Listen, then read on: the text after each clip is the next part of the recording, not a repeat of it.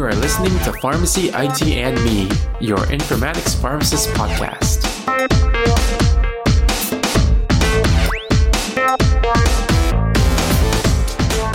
Hey everyone, this is Tony Dow, and welcome to another episode of Pharmacy IT and Me. As with every episode, we start this one saying that the intended audience for this episode are newcomers to pharmacy informatics. And today's episode goes over what a management information systems approach is, and how a socio-technical approach can help alleviate some of the flaws that the management information systems approach has. And these topics are pretty dense, so I'll just be going over them in a brief manner, since if I get into any more detail, this can probably go on for hours. So let's just get right into it. First of all, what is a management information systems approach?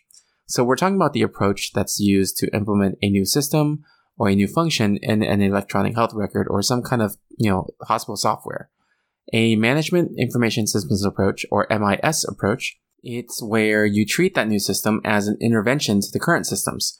So for example, if you are implementing a new clinical alert system in the hospital, an MIS approach would treat the clinical alert system as an intervention to the current hospital's EHR and workflows. So in the MIS approach, the goal is to improve the ability to do tasks and improve the quality of life of the user. And one of the key aspects is that these two goals are mutually exclusive and do not affect each other. So you can kind of see that there's already some issues just by the description, right? So first of all, treating the new functionality as an intervention to the system can lead people to believe that, this system is not part of the everyday workflow, and it is just something that's tacked on. In addition, there's separation of the two goals of, either improving the ability to do tasks or improving the quality of life of the user, and there's no integration in this approach. Whereas in the daily life of a clinician, these two are actually interactive.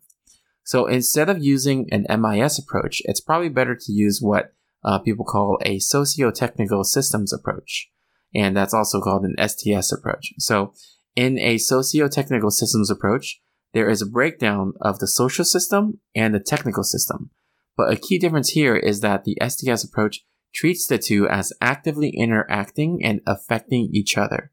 Sure, the social system and the technical system both have their independent function, but it's important in this approach to recognize and appreciate the way that they affect each other.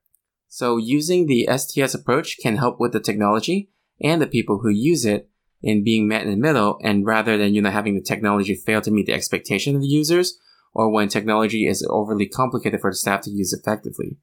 And some of the principles that are included in the STS approach are responsible autonomy, adaptability, whole tasks, and meaningfulness of tasks. And each of these principles have a plethora of, resources and literature out there. But I'm not going to be going over any of them on this podcast, but, feel free to review them if you are interested in the topic. There's a lot of material out there for it.